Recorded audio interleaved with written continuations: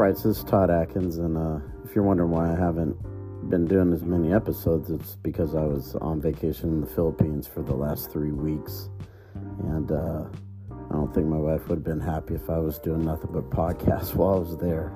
So I wasn't doing as many shows. I did do a couple, but now that I'm back home, I'll be doing, a lot more shows as I always do. And I think you guys are going to find this one interesting. This is going to be with Rob Maysey, who is the lawyer behind the UFC fighter antitrust lawsuit. So we did a deep dive into this lawsuit, which just got class certification. And UFC recently appealed, so we have to see if the judge is going to grant that appeal or not. Probably not likely, but the documents in the case are going to be released early October. So that's going to happen whether the appeal is granted or not. Now, if the appeal is not granted, the first case is going to go through March of next year. So this is going to dominate the news cycle for the next few months and all of next year. So I think you guys are going to find this interview very interesting because it's a deep dive through the case with the lawyer who filed the case. And he talks about how he originally,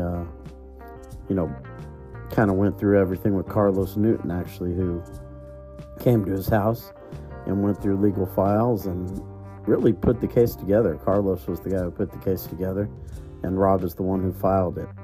So just a fascinating interview, and Miguel Adorati joins me to ask questions in this interview as well. So check it out. This is Rob Maysey.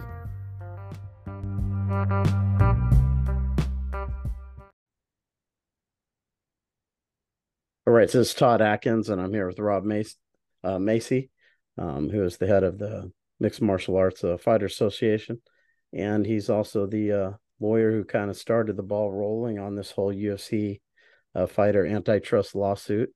So I'm really thankful to have him here, and I appreciate you taking the time to talk with me, and hopefully we can get Miguel in here at some point. And before we start, I have sponsor Live to Fight Design. They do fight banners and jib banners for people. And if you use my promo code Todd Atkins, you get $20 off your order. Now, Rob, I want to give you a chance to kind of introduce yourself to the audience and kind of talk about your background when it comes to this UFC antitrust lawsuit. Sure. I grew up in a baseball family. My brother was a high school star baseball pitcher. He ended up being drafted, eventually made the major leagues. I was also a huge fan, played baseball through college. But as a result of him going through sort of the draft process, making the major leagues, he was one of the players that was asked to cross the strike line in 1994 by Cam Bonifay. I believe he was the GM of the Pittsburgh Pirates at the time. My brother refused. The response that he got was then have fun riding in AAA. So I sort of knew all this as it was happening to him. I knew how the Baseball Association worked. I knew the interplay between antitrust, league sports, and bargaining. I started law school at 21. I was young. I still wanted to compete in a sport. I couldn't do league sports anymore because once you have a bachelor's degree, you're no longer eligible to play team sports in Ivy League schools. So they had a jiu-jitsu club that practiced out of the Cornell wrestling room. One of my buddies was active in that. We're watching a UFC at my house. This would have been around 1997 or so. He asked me to come out to the jiu-jitsu club. So I started going out to that. We would do jiu-jitsu practice, and then at the end of practice, roll with some of the wrestlers. That was sort of my first eye-opening experience as to how good of athletes Division I wrestlers are. Even if they knew nothing about jiu-jitsu, just sort of from a strength and athletic standpoint, they could still be dominant. Yep. After law school, I moved out to Los Angeles. I ended up in Beverly Hills Jiu-Jitsu Club for a short period of time. I start to see some fighters there, like Oleg Taktarov would be there, Big Bob Sapp, Marco Huas was there on occasion. So fighters were around, and then about 6 months later, and just stylistically, I like this much better. I had bad tendonitis, so I did not like sort of the collar chokes or the sleeve pulls. Eddie Bravo beats Hoyler Gracie by triangle, I believe, in around 2003. And at that time, that was an enormous upset. Eddie ends up opening 10th Planet shortly thereafter, and he was doing Nogi Jiu Jitsu. So instead of, all those pulls, the lapels, the collars, the sleeves, he was using a lot of hooks, underhooks, overhooks. It was just far more comfortable for me. I was in much, much less pain doing that than actual jujitsu with the gi. So I end up in 10th Planet. One of our teammates, Gerald Strabent, gets asked on UFC 44 to fight Josh Thompson on the undercard of a UFC event. So our gym drives out to watch him. He loses, latter half of the first round to Josh. And after the fight, he's coming into the stands to borrow money to get home. And I was like, it kind of blew my mind. I was like, I don't understand this. So how is he asking to borrow money to get home? He just fought in an event with 15,000 people here. The concession lines, like no joke, were 100 deep at that time. So I started doing calculations. I'm like, the average ticket price. I sort of had a good idea how many people were there. I knew what the concessions were. I did not know at that time how many pay-per-views these things were selling. So I started following Dave Meltzer. Dave Meltzer would publish estimates as to the number that these events were selling. And then I started asking fighters questions at the gym. I don't understand how does Gerald not have enough money to get home? And so, they were explaining, well, he's got to pay for his medicals. He might have to pay for a brain scan. He's probably got to fly out a corner. Um, at that time, those fighters were making 2,000 to fight, 2,000 to win, which literally meant even on the winning side, they were probably paying to fight in the UFC after management fees and after their expenses. They're not making any money at all. They're paying to fight in the UFC. I was like, this is crazy. Right away, it didn't make sense to me. For years, the UFC was sort of playing the "we're losing money" game in public. By 2005, it was obvious to me that was not true at all. Um, so I start the Mixed Martial Arts Fighters Association, and at that time, my contacts were just Southern California, a couple in LA, largely because I started doing legal favors for fighters or managers or agents just in Southern California. So I come up with a logo. You can see the logo here, maybe. I put it on folders. I have cards made. I do like explanatory brochures, and I start FedExing them around the country. And for 3 years or so, I get no response at all. So I start writing articles. I wrote a series on the Ali Act. I wrote one on the merchandising rights agreement that got a lot of sort of press and uh, pickup. It was sort of widely disseminated. Um, Still, I wasn't getting into gyms. Agents were calling me. The people, I had a very, very small circle of people who I can get information from. That changed with Elite XC. So Elite XC in 2008 is a promotion that's doing fairly big shows, and they had uh, sort of a sizable roster of guys, but it became obvious at some point that they were not going to put on any more shows. They were out of money. What they weren't doing was they weren't releasing fighters, and it became apparent they were just holding fighters hostage, waiting for a bidder to come along that bid a sufficient amount that they liked. Until that happened, they were just going to hold them in limbo. So a couple of the managers called me and they said, what can we do? I said, well, if we file suit individually, the expenses for just one of these guys is going to be around $500 each in terms of service fees and filing fees. Or we can file one suit on behalf of the Mixed Martial Arts Fighters Association who is filing that suit on behalf of a list of members. We'll file a declaratory action, meaning we're not seeking damages. We're just seeking a release from a contract that's not being performed. And they said, we can do that. I said, yeah, we can do that. So I drafted a complaint. We did a cover letter and we sent it to Elite XC. The cover letter just said, if these fighter contracts are not resolved within the week, we're going to file this lawsuit next Friday. They were resolved. They ended up getting sold to Strikeforce and Scott Coker. Guys started getting fights in Strikeforce. They were happy. From that point forward, now all of a sudden, sort of my pool of contacts expanded. So now when I called, some of these managers or agents and I needed information, I needed to know what their contract said, sort of the pool of people I could contact grew. People started to know who I was. And then in 2011, I get asked to do a keynote speech at West Virginia Law School. I do a lengthy presentation, kind of walking through what fighters were going through, how it doesn't operate as sport, how the UFC makes the vast majority of all revenue in the industry, and sort of how they control fighters. At the end of that presentation, one of the professors says, why hasn't there been an antitrust suit? And my response was, because I don't have a plaintiff yet. I was just waiting on a plaintiff. About a year later, Carlos Newton calls me. He goes into my voicemail. Um, I just let it sit there because I can't understand who's calling. I can hear the phone number. So I let it sit there, calls again, leaves a message. I still have the number. And I was like, man, all right, I guess I'll call. So I call his number.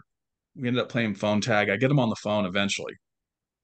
And he really doesn't say hello. He doesn't say, there's no like ice breaking. He says, so if I fly into Arizona, you think we can meet up? I'm thinking, sure, yeah, I'll go out to dinner with you. Who am I talking to? Still don't know. It's like Carlos Newton. He mumbles, Carlos Newton. I'm like, from Toronto? And he's like, yeah, yeah. And I'm kind of blown away by that because, like, literally 3 feet to my left, hanging on the wall, is a poster of Carlos Newton and Matt Hughes signed. He's the one that calls. And he says, he got my number from Pat Militich. Pat thinks he should meet with me. Can I meet? And I said, yeah, sure, I'll meet.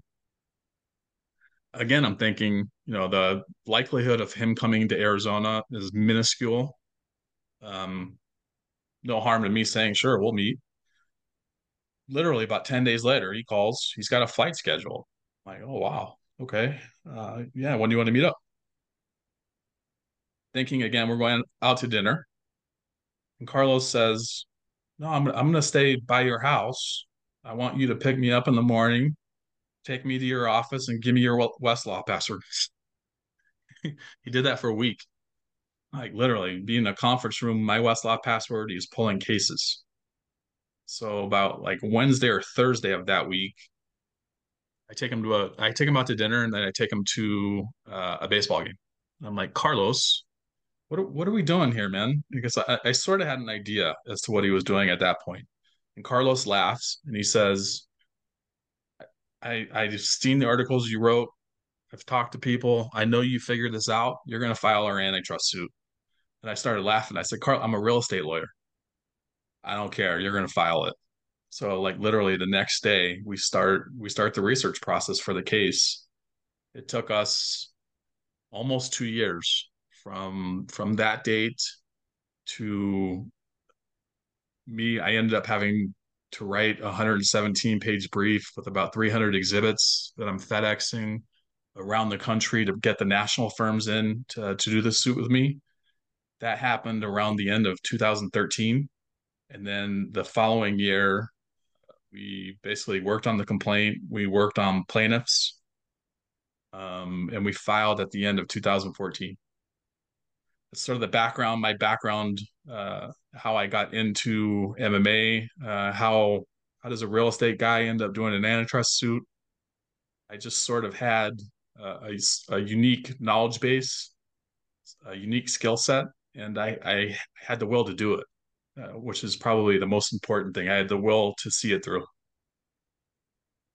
Now, why was it Carlos of all people?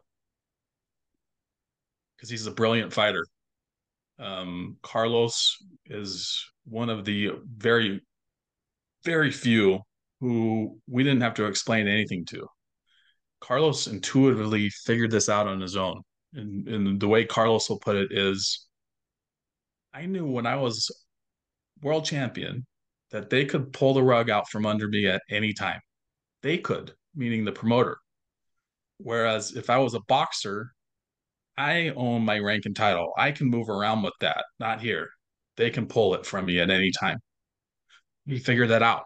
He knew if the promoter has that ability to control rank and title, they will dictate his worth. They will dictate his ascension. They will dictate his exposure to the public. They dictate whether he gets notoriety or not.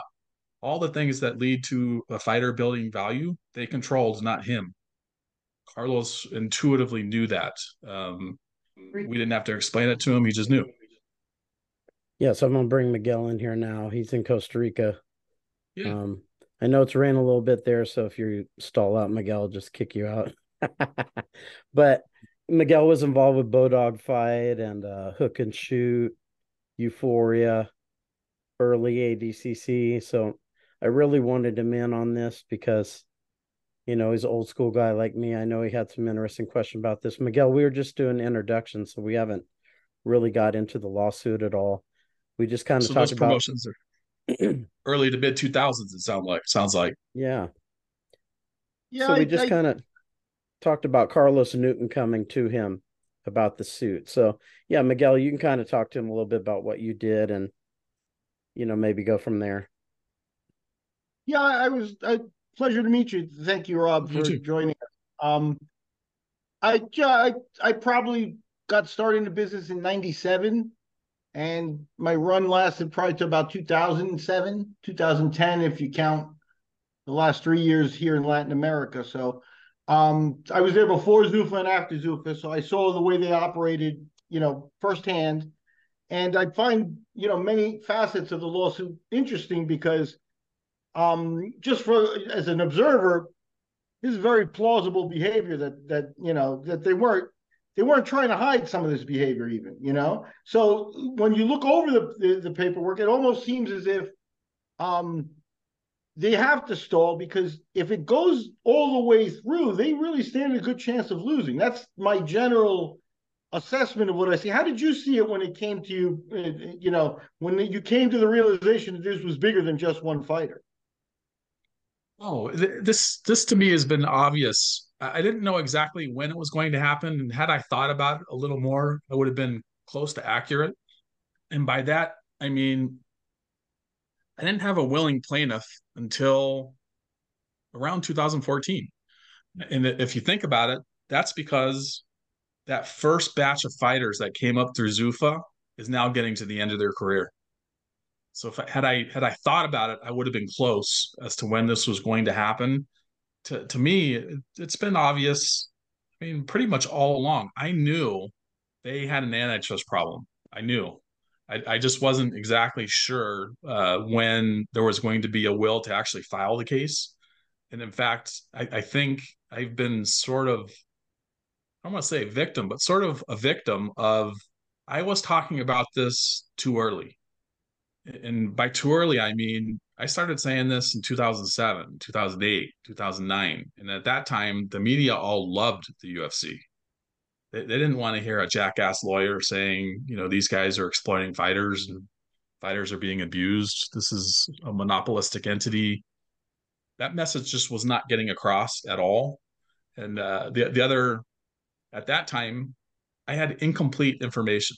I mean, I was very, very confident my information was accurate, but I couldn't prove it up from start to finish. There'd be a piece in the middle where I'm logically inferring. Just as an example, production costs. You used to see fans, well, you don't know how much their events cost and all this and that. So I said, okay, you're right. I don't know exactly how much they cost, but I know exactly what the Super Bowl cost. And I know the UFC doesn't cost that much, but I'll assume it does. And I insert Super Bowl production costs into my estimate of promoter costs and promoter revenues. And I was getting very, very close, even with that back in 2008, 2009, 2010. Post 2011, that West Virginia presentation going into the very beginning of the antitrust suit. And there was also at that time an ESPN interview with Lorenzo Fertitta, Josh Gross, a few other people on ESPN examining fighter pay. I had a few more gaps filled in for me at that time by agents, and one hole that I still had at that time was the UFC was using what they call LOAs, letter of agreement, with basically a handful of star fighters, and what that was is they would have their base pay. You know, let's say at that time it was 500,000 to fight, 500,000 to win. I knew that they had usually a pay-per-view split, a pay-per-view component where they get, you know, $1 per buy after 250, $1.25 after, you know, 350 or whatever it was. So they had a pay-per-view component. Well, a lot of these sort of star fighters would in advance sell a portion of that pay-per-view bonus in the form of an LOA to get a guaranteed cash payment post-fight. It might be my pay-per-view bonus doesn't start until by 750, but I get an extra 4 million up front. That kind of thing. I learned about that right around the time that ESPN video breaks. So again, my information is getting much closer. And then obviously, you know, through the discovery in our lawsuit, pretty much what we've been saying all along has been proven accurate. We've been very, very close all along. Yeah.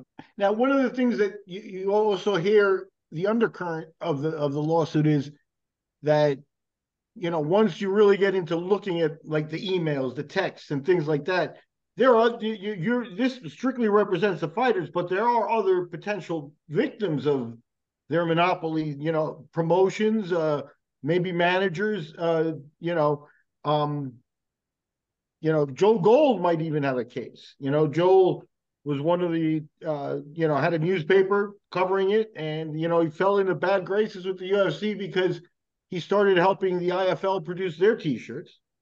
And, all of a sudden, then somewhere around there, you also start to get now a color UFC magazine out, with their distribution power and stuff. And so, there could be a case, there could be a lot of different victims of this monopoly besides the fighters. Now, obviously, the fighters are first and foremost and the most important, but the UFC really, I think they took this wholesale approach to get everybody. So a couple things about what you just said. So some of those people that you're mentioning, I was actually speaking to at the time I was researching filing this case, and what I quickly found was what you said is true. Fighters were not the only victim. It goes vertically and it moves horizontally over the entire industry. So what happens when you have a monopolist in an industry? Typically, they monopolize all horizontal. You know, up and below them, any input below them, they take over, or they dictate who gets to participate. And then once they've taken over that, they start to move horizontally.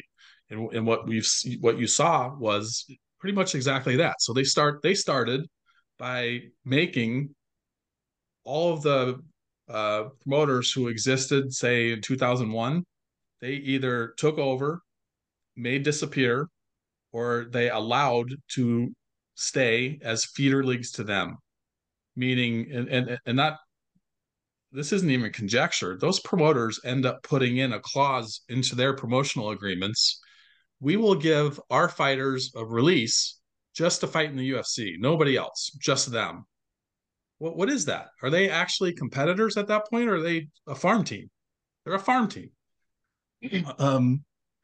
Once that sort of move is completed, then all of a sudden they start moving left to right in terms of sponsors. They start taking over sponsors. They throw on a uniform. They start to take over media. they boot media, they bless media, as to who's going to get access. So now they're controlling who has access to report. All of that stuff is true. Clothing brands disappeared. Uh, Joel Gold's probably one of them. I believe he was FCF fighter, right? Mm-hmm. Yeah. Yeah. Okay. So that is 100% true. What I found when I was initially doing this research is the vast majority of those third-party providers, the courts consider those claims ancillary to the actual victim. And by that, I mean the victim is the fighter. All these other service providers' claims are ancillary through. Just another example, we were looking at, do agents have a claim?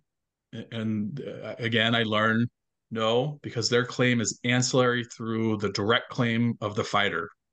Now, the one exception to that would be promoters would have a claim that they are being foreclosed from putting on top level MMA events because of the UFC's foreclosure of a necessary input. And the necessary input is top fighters. They don't have access to them. And in fact, you're seeing a very similar lawsuit as to the one I just said in terms of promotions in it's either boxing or wrestling. It's an existing case that's occurring now, and I just don't remember which one. Fascinating. I can tell you from Bodog, by the time it was 2007, Bodog was there for their 18-month run. But they had some considerable resources to make shows. Yes. And we actually got on the pay-per-view, and now I don't know this like factually, like I've checked it myself, but I heard from the office, from our first pay-per-view to our second pay-per-view, we were having problems. The exec that was our handler wasn't even returning calls at this point. And we found out that that person had left the pay-per-view companies and was now employed by the UFC. Now, that could be coincidence, but, it might not be. Yeah, no, that's this kind of stuff happened all the time. I mean, basically identical claims were with IFL. IFL execs all of a sudden disappear. Strikeforce at one time, I believe they think they had a mole that was reporting Strikeforce information back over to Zuffa. Um, just another example, and you're starting to hear fighters talk about this. They're talking about it in public. They'll say stuff like, "We don't actually have managers; we have brokers." And by that, their managers can't actually perform the function of manager given the current industry. The UFC dictates who they work with on the management side. So what you end up with is the managers are quite literally acting as brokers, that their real client is the UFC. It's not the fighter, it's the UFC. They're acting as a middleman broker to get their pool of fighters into the UFC. And they make the UFC's job easier because they're the ones that put up with the headache calls. I missed my flight. I forgot my nutrition kit. All that kind of crap. They got their babysitter doing that, but they're not actually looking out for the fighter. They're almost literally working on behalf of the UFC, but they're called managers, supposedly have fiduciary duties. And they literally can't operate because they don't operate in a competitive market. They literally basically have one buyer of their product, which is fighter.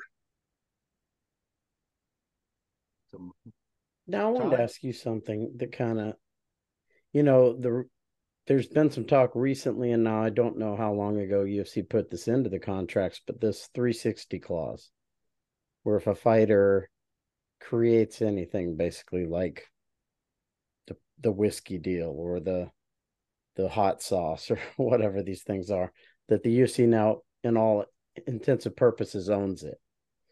What do you think about that? And also, it almost seems like the UFC is just doubling down on what they're doing. They're not doing any kind of preemptive goodwill to try and make what themselves look better in the eye of the public or the courts or anything. So a few things on this. I'll probably take a minute or two to explain this. So the UFC started. I don't remember when I first noticed, but it was well before they instituted a uniform. It was obvious to me they had the right to instill a uniform. They just waited years to do it, and lo and behold, once they accomplished their Strikeforce acquisition, very soon after uniforms come in. I don't think that was any accident because as long as fighters had the option of signing with Strikeforce, uniform would be very unpalatable. Take Strikeforce away, now all of a sudden you can bitch all you want. Where are you going to go? There was nowhere else to go. So now it's uniform time. Well, that right sat in that promo for years. They had the right to do it. They just waited. My Another sort of example of that, and this is sort of the insidious nature of these clauses. So the UFC takes a merchandise rights grab in their promo and also in their merchandising rights assignment, for lack of a better term, that gives them, so-called the non-exclusive right to use your image and likeness for anything they want, anything. The reason that's insidious is other sports athletes go out to Adidas or Nike and they say, I want $100 million deal because I'm exclusive to you. Well, a UFC fighter no longer can do that because they've already given the UFC a non-exclusive right to do whatever they want. And the practical impact of that is oftentimes instead of that sponsor going to the fighter, the first call is now to the UFC because they got to address the UFC's right to do whatever they're doing. They have to call them first. I'm not investing millions of dollars if next week the UFC just puts out their own product. I got to get them on board first. That's effect one of clauses like this and why they're so sort of damaging to fighter value. I don't even think most realize that. When a fighter goes out into the market to get major sponsors, they can never give a non-exclusive. They don't have the right. You've already given the UFC non-exclusive rights. So there's that. To your latest question on these so-called 360 deals, does it give the UFC the right to take 360 rights and ancillary products like whiskey deals? It gives the UFC the right to say this, and this might be their intent all along. The clause is written to where it's at least ambiguous. When the third-party whiskey maker or the third-party video game or computer software maker, whatever the product is, they're going to ask the fighter, I need to see whatever you've signed before we can negotiate the deal. They're going to see this clause, and those lawyers are going to say, I don't know what the fuck that means. I got to talk to the UFC. So again, the UFC is going to get call one. The other thing it does is because there's sort of some uncertainty as to how that clause is going to operate, there's a litigation risk. So the fighter knows they're not going to admit either way whether they're going to take or not take. They are clearly going to insert themselves into at least the discussion with whoever it is wants to put up millions of dollars. That's why they put the clause into the deal in the first place. Why not actually litigate this with the UFC? And we've seen repeatedly there's little to no will to do that. Fighters are very, very afraid. There's clauses written to these promos. If you lose, you owe their attorney's fees. You have to litigate, or you used to have to litigate these in Nevada state court. I believe they've now changed that to individual arbitration, which means, again, it's a very insidious clause. Typically, in a lawsuit, if I file a lawsuit, let's say on the interpretation of the Ali Act to the UFC's promotional agreement, I just have to win one. I have to win one case because the next case, I'm going to hold up case one and say, we just did this. We're going to do the exact same thing again in the same court, and you're going to pay me. Well, the UFC now is putting in individual arbitration clauses, meaning that case is now going to be in private and apply only to you. I can't use it over and over. I can't hold up the result of that case and say, hey, judge, you just decided this. No, it's individual arbitration. These are all kind of control tricks to create uncertainty, to create risk, and to raise the costs of fighters to enforce rights. That's why they put these in there. And whether they're enforceable or not, I think honestly is secondary. That's not the point. The point is they want to put themselves in the middle of that call. No, I also wanted to ask you, like, we're talking about the UFC recently appealed. How long does this delay the release of those discovery documents, or no?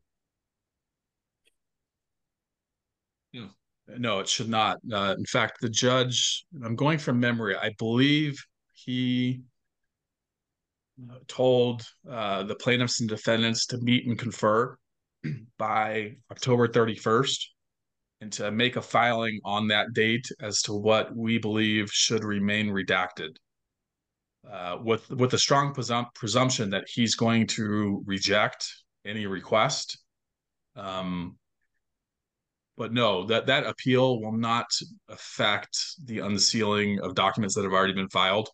He's already put us on notice that he's scheduled that, and that should be coming, say, in the next 2 months. So we'll start seeing the documents probably November 1st. Before the end of the year, you will. Yes. That should be some fun times. Yeah. I think the UFC, the way they played this is to just string it out. They've got the money for lawyers, right? So just play the delay tactic.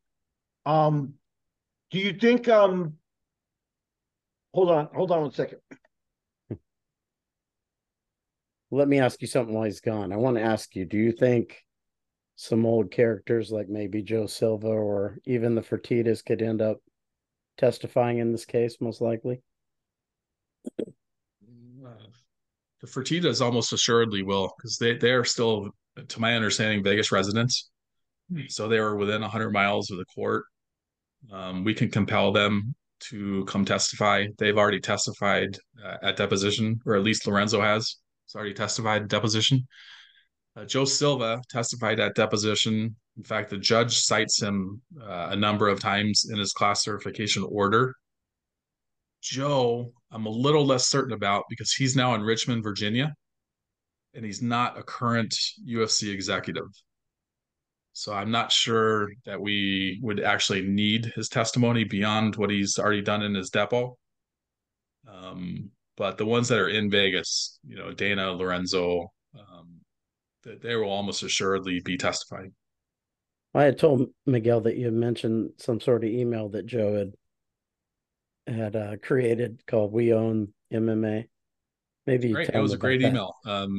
It was dated February 2011. I don't remember the exact date, but I believe it was towards the end of the month. So it was like February 23rd or something. And in the email, he literally just cut and pastes ranked 1 through 15 in each of the major weight classes, one on top of the other, on top of the other, on top of the other. And then in the subject line, he just says, "We own MMA." And he sends it to Lorenzo and Dana. That's all he said. He didn't say anything else. And almost literally 4 weeks later, the Strikeforce acquisition occurs.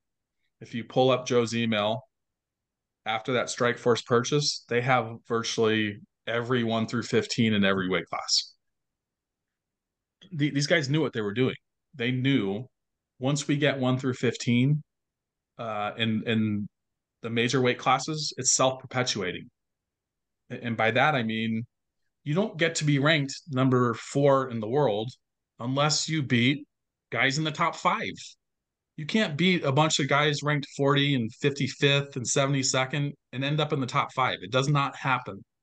You have to beat people in the top 5 to get into the top 5. Well, how do you do that now? It's got to be with them. They knew. Fascinating. Now, I appreciate giving me the moment there. As I was saying, the UFC seems to me to be needing for their defense to string this out as long as possible and just play that end game. But what would you do with the contrary? Like, we were sitting with a calculator, Todd and I, and let's say you had 1,000 fighters in the lawsuit, and you were going to say the UFC comes along and offers like an average of 400,000 per head as a settlement, and just end this whole thing. That's only like 400 million for a company that's in the billions. I know that's simplistic, but they could probably afford it. Dana might be able to afford it himself. It's less than $500 million that way. Multiply it by 3,000 fighters at 400,000 on average. You're still at about 1.2 billion. What would be the reaction to that kind of move by them? If Fleer's got $500 million in changes to business practices, I think they'd be ecstatic, honestly. I mean, that's far more than they have had now, right? Mm-hmm. Um, to address a couple of things you said. So we get the class certification order on August 9th of this year. That order, instead of it being 6 plaintiffs asking for the court to certify a class, it's now 1,214 plaintiffs pursuing the claim, 6 fighters representing all 1,214. In terms of delay, we had a status conference on August 21st. So the judge did them very, very tight together. We show up to the status conference. Oh, 1 second. We show up to the status conference in Vegas, and within 3 minutes or so, the judge interrupts Zulfa's counsel, and he says, just so it's clear, I'm going to be fast tracking and setting for trial the Lee case, which is going to occur in March or April of 2024. And I'm going to work backwards from that endpoint to make all the other scheduling that we need to do. I want you guys to know that case is going to trial first. That case is going to trial next year alone. Because what Zuffa was trying to do is they were trying to say, we need to reopen discovery in Lee and combine it with Johnson and do injunctive relief all at the same time, which would have done exactly what you said. It would have put our trial date 5 to 6 years down the road. The judge said, no, no, no, no. Lee's going first, and then I'm gonna open discovery in Johnson. So discovery will start immediately. At the conclusion of the Lee trial, when discovery is complete in Johnson, we'll have a Johnson trial. And then after both, we'll have an injunctive hearing, which was very, very favorable to us because it cuts out delay. We can proceed with case one, and then after that case is done, we'll proceed with case two while opening discovery. So we don't have to sit and wait, for him to open discovery anymore. He opened it immediately. So we'll get the next batch of documents in. It was a very, very good day for us at that hearing on the 21st. It sort of did away with their delayed strategy. What was the reaction in the room like? We were sort of ecstatic. I mean, if you check Kung Lee's Instagram post, right after the hearing, we are basically in the lobby right outside the courthouse doors, and people were like jumping around. We were very, very excited. It almost could not have gone better for us. The judge listened to what we had been saying. And he basically agreed with everything we had said up to that point. He gave us what we asked for. Our case can move forward. He acknowledged sort of the prejudicial delay that we've already gone through. He, for that reason, fast tracked our trial. He opened discovery in Johnson, and then the final thing he did, he unsealed all the documents that have been. You mentioned this earlier. He unsealed everything that has been filed in the case. He said, "I'm not going to let anything be sealed." Due to the passage of time, some of these documents are now 8, 9 years old. How can they be trade secrets? He thought public import, it is important for the public to know what these guys were doing. So that process is going to start, and like we spoke about, those should become public, I'm guessing, in about 2 months. And those could have a negative impact on their image, possible. Well, there's one document in particular. We had a fourth expert on the plaintiff side. His name is Guy Davis. And what we hired Guy Davis for, if you notice in their petition of appeal to the Ninth Circuit, one of their arguments is Plaintiffs are requesting over $1 billion in damages. That will triple Zuffa as a company because Zuffa's net revenues are less than 5% of what they're asking for in damage. That's what they say. What makes me chuckle about that is that's why we hired Guy Davis. And Guy Davis's job was show cash in to Zuffa and cash out from Zuffa. And where did it go? And what that shows is the four owners took in cash, took in loans, and paid themselves billions of dollars in advance of revenue. Now, in years later, they're saying, oh, our net revenue is minuscule because we have to pay back these loans. Our response to that is that's your problem. Go get it from the owners you gave billions of dollars to.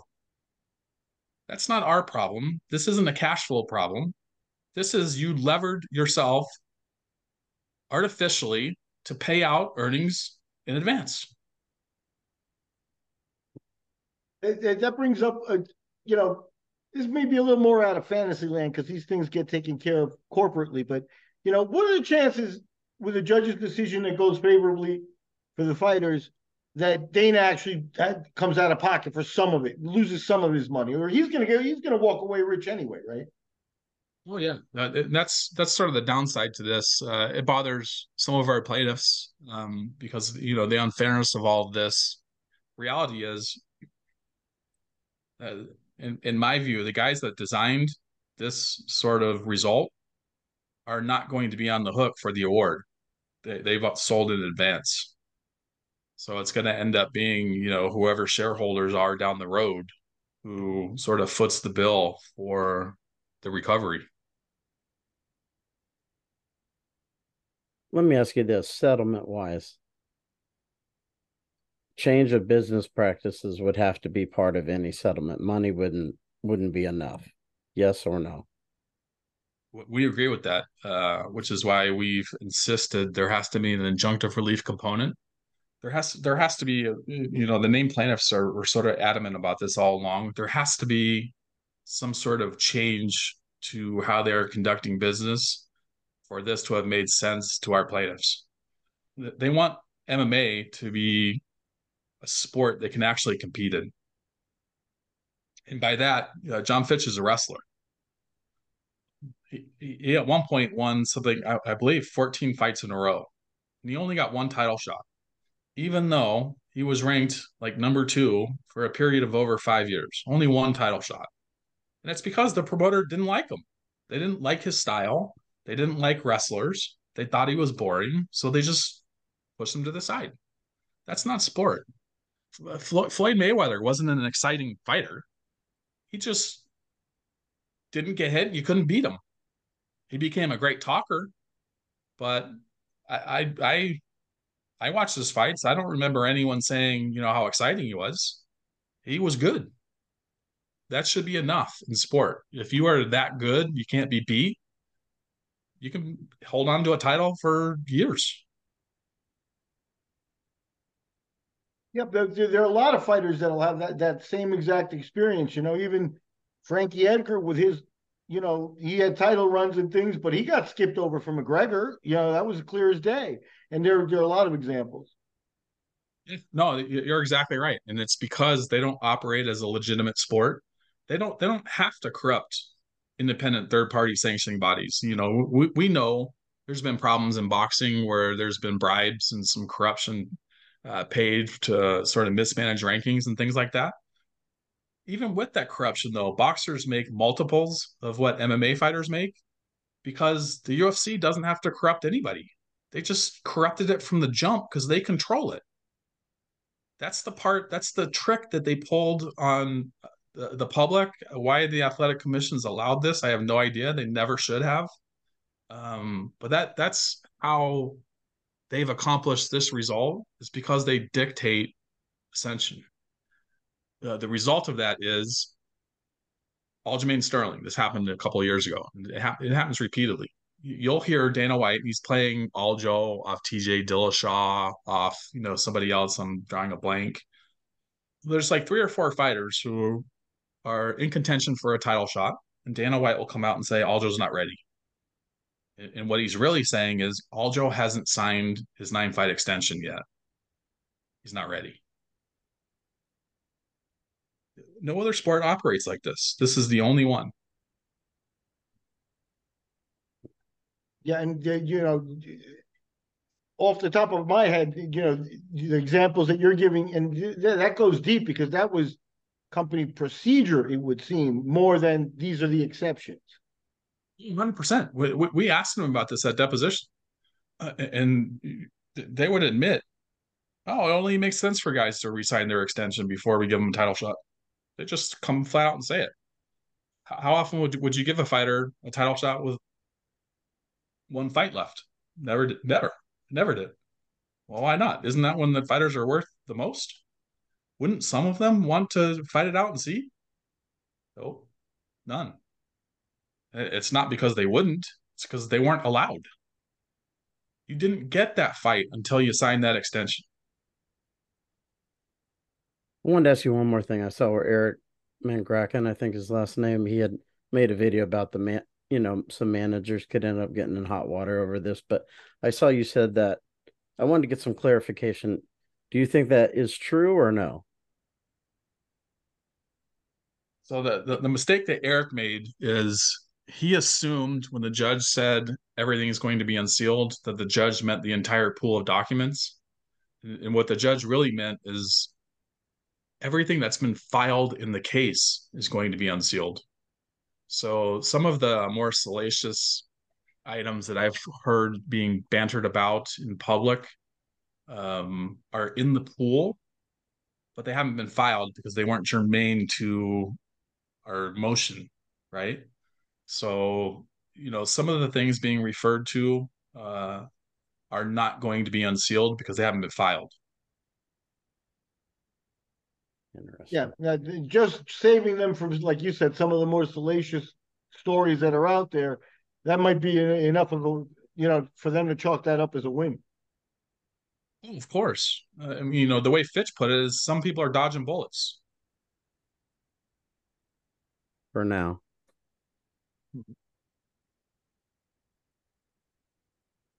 For now.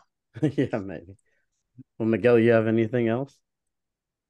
No, I'm sure I'll come up with a million things. Yeah. This has been very enlightening and very much, a treat because, I can speculate to a certain extent because I've been, a pretty close observer to this throughout the whole time. But this was a real deep dive, by an expert. So I deeply appreciate your time. Thank you very much. Yeah, no, thanks for having me. And yeah, if you have any questions, text me. Um, yeah, I'll be happy to answer. Yeah, Rob, I appreciate your time and taking time to talk to us. Three old school guys that Rob said he remembered us from the forums and whatnot. So yeah, it was Yeah, great to have I you. definitely remember your name. I just wasn't sure, exactly where, but yeah, I remember Todd Atkins for sure. I don't think people like me back then. Probably. Well, they've We never love the liked me, so no worries. Well, Rob, I appreciate it. And as always, Miguel, it's always great to talk to you. And yeah, I share Miguel's sentiments. It's always, we were covering this and to have you on here was really awesome to kind of pick your brain about all this and, to kind of see, we'll be looking forward to see, as this goes down. No, thanks for having me. And yeah, when something else happens, I'll come back on. All right. Well, I appreciate it, guys, and take care. Thank you. Yeah. Oh, the one thing I'll add is if there's any fighters watching this, we encourage you to go to ufcclassaction.com. On that site, you can leave your email address. If you have any questions, you can type them in and say you want to talk to one of the attorneys. Somebody will give you a call, and that's confidential, so you don't have to worry that it's being turned over. It's not. But again, that site is ufcclassaction.com. So more people can join into this. Well, what we really want is we want their contact information for when we actually have to start sending notices. So we have it. The reality is, you guys, all the fighters in that class, and that's if you fought in a bout after December 16, 2010, up to June 30th, 2017, you are part of the Lee case. You are now represented by the 5 firms listed on the legal tab of that website. So if any other attorneys, and I know that this is happening because I've seen it, you are likely to get solicitations now, and the solicitations will be calls or mailers or FedExes that say stuff like, in order to share in your share of the recovery in the Lee versus Zufa antitrust suit, you need to retain your own counsel, and they're encouraging you to hire them. That is not true, and in fact, in my view, that is deceptive. What they're really saying to you is they're trying to opt you out so they can come up with their own little subclass and try to negotiate their own deal. Well, ultimately, that the result of that is usually the fighters get less, but the attorneys get more because more are trying to break off a piece. So What are we the years encourage you. covered? What are the years covered in Johnson? Johnson starts right after. So Johnson would be July 1, 2017, up until current. And it Wow. should move forward going into the future for at least a couple of years through the discovery Jesus. process. That's why we filed the Johnson case, so we didn't have any time period gap. So in theory, every fighter who's ever fought could get a payout. Except for there was some fighters that were pre 2010 Right. who will not be included, but anyone, yeah, post those dates are now one of the two. Johnson has not yet been certified as a class because we just opened discovery, but the lawsuit that was filed is largely identical to Lee. It's just a later time period. Wow. Jeez. That could be huge. Sorry, I didn't throw that in before. But yeah, good that I got it in. Could be a massive number. It can be a big number. Yeah. Yeah. Yep. All right. Well, looking forward to All seeing right. Thank how you. everything plays out. I know you'll be busy, and best of luck to you. All right. Thank you very much. Yeah. Take care. Bye.